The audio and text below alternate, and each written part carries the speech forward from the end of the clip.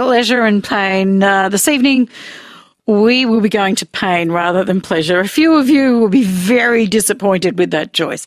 But pain is something that we all feel at one time or another. It's that sharp stab that might make it hard to think when it's just pounding your brain, that burning sensation in a limb, that feel of crushed glass being mashed into your back when you've got a kidney stone. It's the dull aches along your nerves and chronic throbbing in your joints. Pain. But what is pain? And how do we feel it? How do we experience it even individually? Here to explain pain, Dr. Matt Barton and Dr. Mike Todorovic from Dr. Matt and Dr. Mike's Medical Podcast. Good evening, gents. Good evening, Kelly. How are you? Good. Look, we've not in pain, which is good. Let's first discuss how pain is different to just touch. Sure. So if we just look at touch is obviously a way for us to understand our internal and external environment. And when we look at touch signals, so for example, if I were to take my index finger and touch the table in front of me, I'm stimulating receptors in a neuron, and that stimulation travels down my arm into my spinal cord. And then in my spinal cord, it will go straight up into my brain on the same side in which it comes in and goes to the cortex of my brain on the opposing side of the body. So why so? Do we know why it does that? Why it needs to go to the opposite side rather than... Sorry. We had the same question today. Yeah, we asked each other that exact same question, and we actually couldn't come to a definitive answer as to why that's the case. So that's on the podcast, is it? You two just arguing as to why that's the case. I'm glad I asked it. I don't feel so dumb. No, we feel so dumb. It is a great question, and I'm sure there's an answer to it. But with this touch sensation that comes in, crosses the other side of our brainstem and then goes to the cortex, what you'll find is that the cortex of our brain, the most external aspect, there's actually a map of our body on the brain. And so there is a specific part of my brain that's mapped for my fingers and my arm and then my torso and legs and so forth. And this map is the proportional size of that map is determined by how many receptors are present in certain parts of my body. So areas such as my fingertips that are very sensitive, there will be a larger part of my brain dedicated to my fingertips. Yep. My back, which is quite insensitive, there's a very small part of my brain dedicated to my back. I think an important point is that if you have a look, that the part of the brain that's mapped to the hand actually sits right next to the part of the brain that's mapped to touch for my face. And the reason why this is important or can be important is because some individuals who lose a limb, lose their arm, for example, well, what happens is they've lost that sensory neuron at the end of their hand, but the rest of the neurons are still present, and the part of the brain that's mapped to the hand is also still present, but it now no longer receives any information. So it's sort of sitting there going, I'm starving for some info, something come in. And so this is where neuroplasticity comes into play. Because your brain loves to receive sensory stimulus, it will start to have conversations in the brain with neighboring neurons. And I said that the hand is mapped on the brain is next to the part that's mapped to the face. And so those neurons can start talking to the neurons of the face. And what can sometimes happen in individuals who have lost their limb is you can rub down the side of their face and ask them what they're feeling. And they can say, well, I feel you touching my face, but now I also feel you touching my index finger, my middle finger, and my ring finger, because the neurons are now having a conversation with each other due to neuronal plasticity. Oh, that's fascinating. Yeah, it's amazing. Doesn't happen in all amputation cases, but there have been recorded cases of this. When does touch go to pain then? At what point do we say, that's no longer touch, that's pain? Yeah, well, I mean, going back for the previous episodes, we've spoken about other types of stimulus like vision, hearing, taste, smell, and they're kind of things that are real in the outside world. But when we talk about pain, it's not really a stimulus in the outside world. So it's actually a perception that we make of a mechanical stimulus. So when we think of pain, it can be perceived on a receptor that's just about pretty crude sense of touch. So instead of touching your finger with a feather, which is potentially pleasant, you're doing it with a fairly rough end of a pen, let's say. Yep. And that, if you keep going with it, can elicit a a noxious response, which is something we call nociception. And then there's also degrees of temperature that can also be received as potentially painful. So in a spectrum of temperature, we want to perceive it not to cause tissue injury, but if we start to go over, say, 45 degrees and it can move to the point it's going to boil our finger, we're going to start to receive it as a noxious or painful stimulus. Yeah. So certain things that potentially will cause tissue injury, the brain will process it or understand it as a painful or a noxious stimulus. And so instead of feeling something pleasant, like vibrational touch or any kind of smooth touch or rough touch, something that's potentially going to cause a painful or damaging sense is going to be perceived by the brain as a bad thing. We have talked about some of the senses having a super element to them, like super people who see, more colours or super tasters. Any such thing as a super toucher that we know about? Well, you might go to prison if you are don't be inappropriate super toucher. But people who can perceive. Well, people lose their sight. Yeah. They can read Braille. And so instead of using your occipital lobe for your vision, they would start to use that for mechanical stimulus. And so... But is that an element of super touch, or just that you have learned a skill that you didn't need previously? Yeah, that's a good question. Yeah. I think it's again a learnt thing that happens. I think to reiterate a point that Matt was making, which I think is really important, is that when we look or when we think about the other senses that are coming in, you know that, okay, a particular wavelength of light should give you a particular perception in the brain for vision. A particular decibel sound should give you a particular sort of hearing perception as well. Yep. But when it comes to painful stimulus, I may pinch Matt and then I may pinch you, and I should say, okay, well, I pinched you both the same. It should elicit at least a similar pain response. But we cannot be sure at all, because pain is 100% at the perceptual level in the brain. So not to downplaying people's experiences of pain and say, oh, it's all in your head. But in actual fact, pain is all in your head because it's all at the level of perception. Because when a painful stimulus comes in, it's been modified at every level. So when you get a painful stimulus at your finger, it's been modified there. It gets modified at your spinal cord, so it may be amplified or dampened. When it gets to your brainstem, amplified or dampened. When it gets to the cortex, amplified or dampened. And so you've got all these different things happening, and that's why you've got such variability when it comes to pain, because it's one of the most subjective medical experiences you're going to go through. I mean, it's the main reason why people go to see their doctor. 70% of people who are going into hospitals because of some sort of pain that they're experiencing, and it's so subjective. What are some of the common medications we have to treat pain? So that all depends on the type of pain. And the pathway involved. So if you have a look at comparing touch to pain and compare those two pathways just very quickly, you'll see that when the touch signal comes in, it goes from your finger, for example, into your spinal cord and goes up the same side of the spinal cord and then crosses over at the brainstem to go to the other side. Pain is different. If you were to prick that same finger with a pin, for example, and elicit a painful stimulus, it actually travels through different neurons. So it doesn't go via the same track that it does for touch, totally different. And so it still goes down my arm into my spinal cord, but at the level in which it came in, it jumps across to the other side and then goes up to my brain, which means that touch and pain, even though it's both elicited at my fingertip, will go up to my brain on different sides of the spinal cord. And this is actually, again, the reason why we have no idea. Well, at least Matt and I have no idea. Yeah. But this is important when it comes to certain injuries that people can sustain. For example, in car accidents, some people may get a spinal cord injury, and it may only be only on one side of the spinal cord.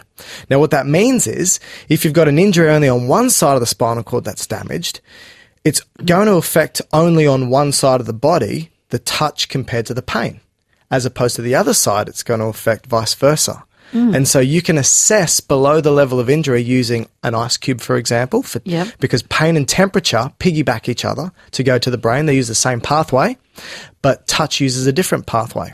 And so you can use an ice cube and determine where they do and do not feel temperature on which side of the body below the level of injury, and then just gently touch them and see where it's different. And that will tell you where the level of injury is and what side the injury is.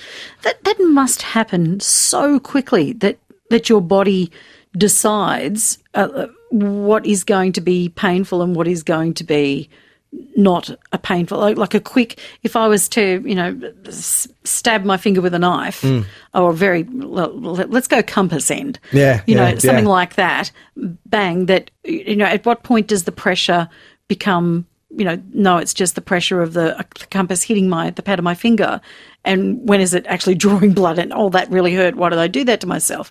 That's got to be almost instantaneous, hasn't it? Or is your brain looking at that and going, yeah, you better prepare for some pain because this is going to hurt. Well, that does happen as well. We have primitive reflexes. So if you were to be cooking and you reach back and put your hand on the stove, you would have moved it off before you actually felt the pain. Mm-hmm. And so that's just kind of synapsing at your spinal cord level before it goes up to the brain to tell you, okay, now I've done this, stupid me, or swearing or getting angry or crying. Mm-hmm. So you've already moved it out of the way to save yourself. Yep. But the pain will travel much slower. So a good analogy is like if you're walking to the toilet at night or, you got out of bed and you kick your toe, the first thing you'll notice is you've kicked your toe and then the pain will come. So the pain will arrive much slower because it's probably less important than sensing your environment. And so touch does travel much quicker than pain does. All right, so we think it's at the same time, but it's not. There's actually a delay. There is a gap. Yes. And then the slower travelling pain can then bring in a different effect, which is that kind of throbbing, constant pain that just stays around for days or weeks. Yep. And then that could potentially manifest into a chronic state, which is something that we really want to avoid. Yeah. So usually we say 3 different types of stimuli trigger pain. So it's mechanical stimulus, thermal stimulus, and chemical stimulus. Now, mechanical stimulus, we know that mechanical stimulus is also there for touch. And so what we have is called high threshold mechanical stimulus. So it basically means you need to provide a very strong amount of force in order to stimulate pain receptors instead of just stimulating touch receptors. But then same with temperature. So you need to go above or below the normal range for just touch, and then for chemical as well. All right. So the common medications. Yeah, that's right. That's the question you asked about 10 minutes ago. No, that's all good. Well, what are they? You can go back to the etiology of the cause of the injury. Mm-hmm. So a lot of painkillers work around the tissue injury, so the inflammation. And so things like paracetamol or ibuprofen or Nurofen, they're anti-inflammatories and they take away the swelling and all the chemicals associated with inflammation. And then you can go to the more short-term but heavy pains where you would have quite a significant injury, but it's short-term, and that could be the opiate bases like the morphines. And then if you've got long-standing chronic pain, then you might use things that will change the threshold of pain reception, like anti-epileptic drugs that bring down the threshold, or sometimes even antidepressant-style medication that changes kind of the neurotransmitters. And so it really depends on the pain type, how long it's been around for, and what's the cause of their pain. So for those people who do have chronic pain, do they become, I don't think immune's the word, but is there a cushioning effect after they've been using those drugs for a long time of how much pain they have to experience for the drugs to work? That they will need, more drugs for the amount of pain that they were in? It's very difficult, because when you look at pain, you can sort of break it up into 2 different types. What we call a nociceptive pain, which is just, when you get a cut, for example, you stimulated pain receptors, that's a nociceptive pain, usually short term, and you'll experience the pain for the time in which you've had the injury, and then the pain will disappear. Now, that's also in the acute phase, which is usually pain that lasts less than 3 months. In the chronic phase, well, this is a bit different. and it can be termed neuropathic because there's something happening with your nervous system is rewiring or has been damaged. And usually if you don't manage that short-term pain, it can result in long-term pain. So pain's one of those things different to the other senses in that, for example, if when you wake up in the morning, you put your socks on, you feel your socks for the first 5 seconds of the day, then you don't feel it for the rest of the day. So you become desensitized. Same thing happens to sounds in a room or smells in a room, you become desensitized. Pain is the total opposite. You become sensitized to pain. So when you experience pain, the best thing to do is try and mitigate it and get rid of it. It's not going to make you stronger. And experiencing pain is not going to make you become stronger to the pain. In actual fact, the opposite's going to happen. And so when you become sensitized, what that simply means is that it's easier for pain neurons to fire off. And sometimes innocuous stimulus, such as just simple touch, could trigger a pain response. And that's called allodynia, when something that shouldn't be painful becomes painful. Or even hyperalgesia, in which something that elicits a small amount of pain becomes very painful. And so all of this depends on the types of medications that you use. So the longer you've had chronic pain usually results in more chronic pain. And so what you'll find is that the NSAIDs, which Matt was talking about, which are the anti-inflammatory drugs such as ibuprofen, paracetamol, aspirin and so forth, they don't seem to work very well for this chronic pain. They seem to work relatively well for this mild to moderate acute pain. If you've got this severe acute pain, then you use those opiates. But if you've got this long-term pain, that's when you sort of start moving towards the anticonvulsants and antidepressant medications. All right. Does the brain feel pain? Technically, no. So a lot of But also yes, because it's the only place that feels pain, right? Well, I mean, if you Well, it interprets the pain. Does it feel the pain? So a lot of neuroscience mapping was done with the patient being awake and their skull being open, and the surgeon kind of just zapping parts of the brain. And this is kind of how, as Mike explained, how we mapped out the body. So by zapping certain parts of the cortex, the finger might move, or you might feel some kind of stimulus there. But technically, if you zap the brain throughout, it won't actually be painful to the brain. So, like you said, it generally won't feel pain, but we can still get migraines and headaches. And so the question is, what are you actually feeling in that sense? So there's probably 3 or 4 main structures in your head area that would elicit a painful stimulus. One of the most common ones are the blood vessels. Yep. And so when they get dilated or sensitized, they have their own little nerves wrapped around them, and so this is where you'll get the throbbing headache. And so every time a blood... A hangover? Well, the hangover... Is that the hangover of the blood vessels, or is that lack of water? Or yeah, that's probably more heck is that? dehydration. It's probably a combination of the alcohol as a toxin and the lack of hydration from the drinking. And so if you depress, so either squash in the brain or push too much pressure in the brain, it's got a covering before you get to the skull. So you have the brain, and then you have this covering that they call the meninges. And if that gets compressed or pushed upon, that's highly painful as well. And that's how you get a very bad headache, like meningitis. Yep. So that will present with a really bad headache, like the worst headache ever, and you'll have a very stiff neck because it's kind of connected down into the spinal cord. But if you were to take some fluid out of the brain, which they call CSF or cerebral spinal fluid, just by taking maybe 10 to 20 mils out, it causes a huge headache. And so it's probably thought that a hangover is probably a loss in that hydration state.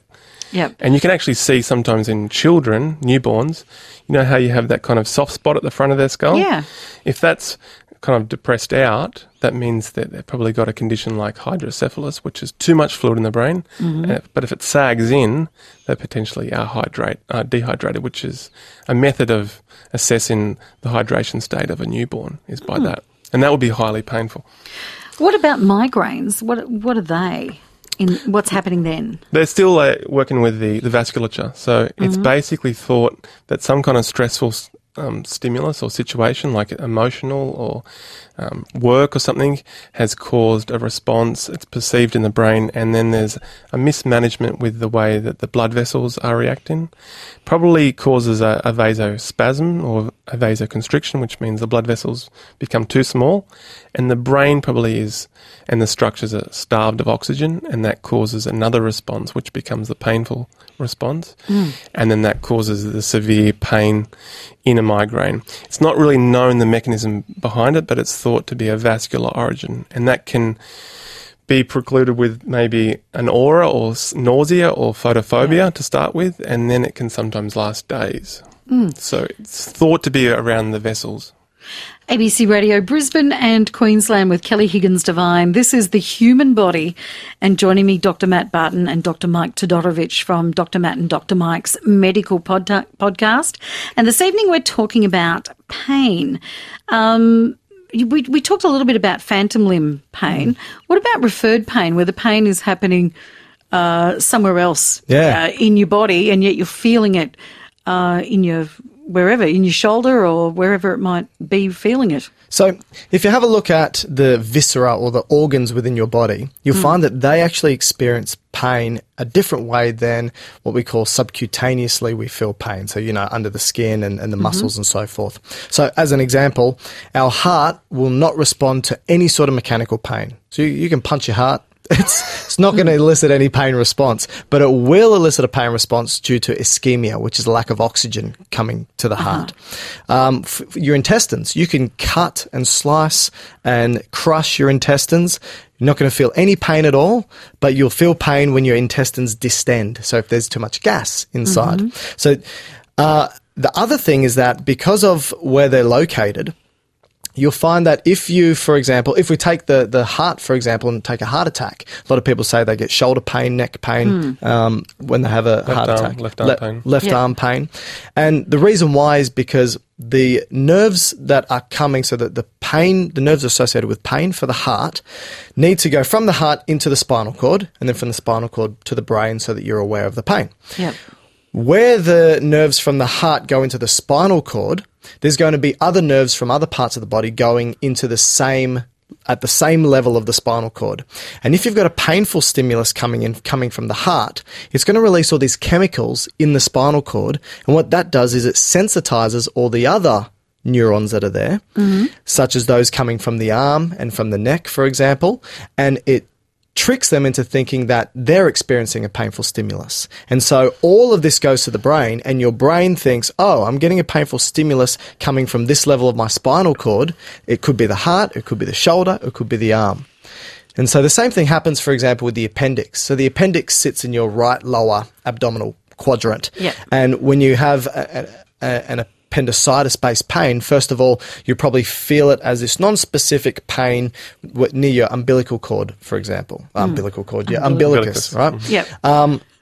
And so I don't have one of those. No. I probably should have got rid of mine a while ago. That's right. I've just admitted something embarrassing. It's never going to fall off, that thing. But the same thing happens. That will go into your spinal cord at a particular level, but so will the area of the umbilicus go into your spinal cord at the same level, and then it's thinking that the pain is coming from there and another place as well, and goes to your brain. That seems ineffective. For something that's so serious, it seems like design fault.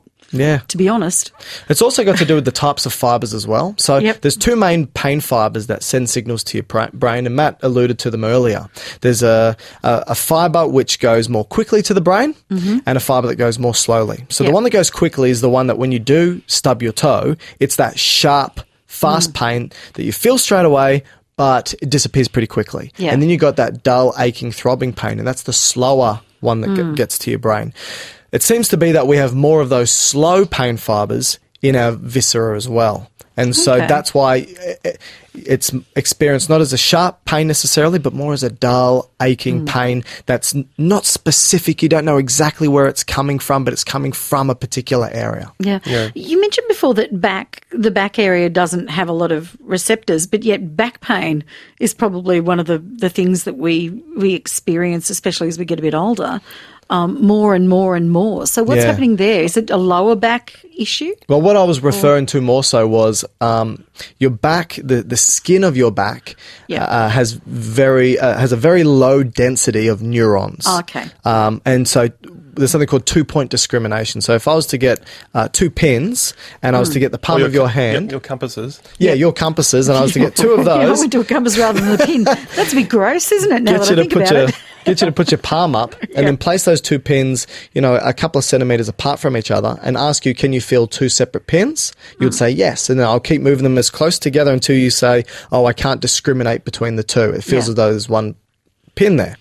You'll find that for your hand, because there's so many neurons there, you'll be millimeters away before it feels like it's only 1 pin. But if you do it on your back, you could be 10 centimeters away from each other and feel as though it's only 1 pin. So you don't have many sensory neurons in your back. But the pain, well, that pain is more so coming from, potentially, it's musculoskeletal pain. So it's a bit deeper, maybe coming from a herniated disc that's compressing on a nerve, for example. The joints in the back, so the vertebrae in the back, they kind of touch each other as you move up or down the back, and a lot of the times they can be stiff or problematic, and then your muscles that kind of run up the sides of the vertebra, they become kind of spasmodic to try and protect those joints, and they can cause sometimes more pain than you think they're good.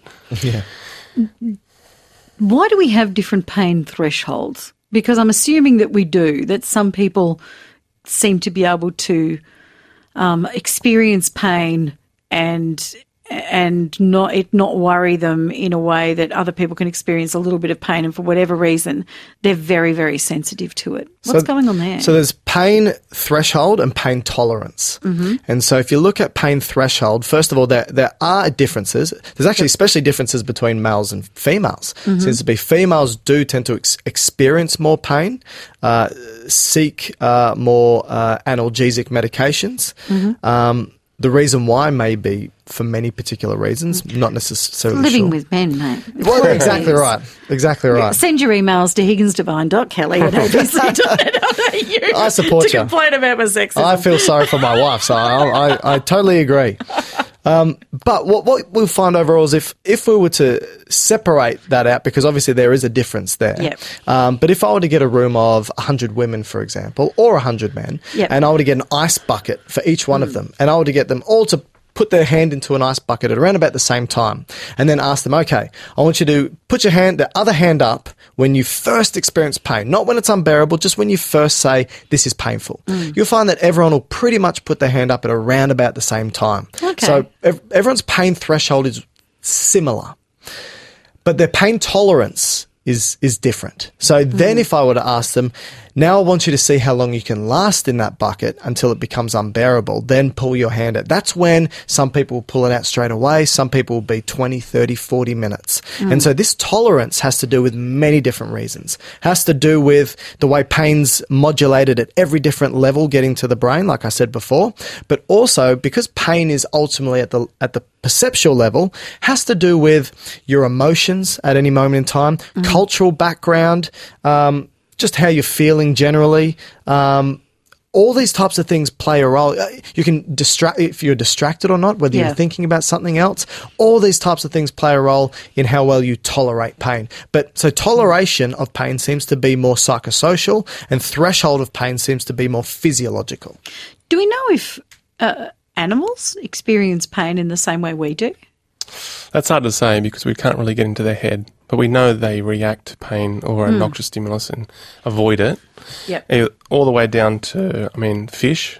So fish will, if they're injected with certain, say, acids, which also chemically causes pain, they will so if they're injected into their lip, they will rub their lip against a rock or stop eating.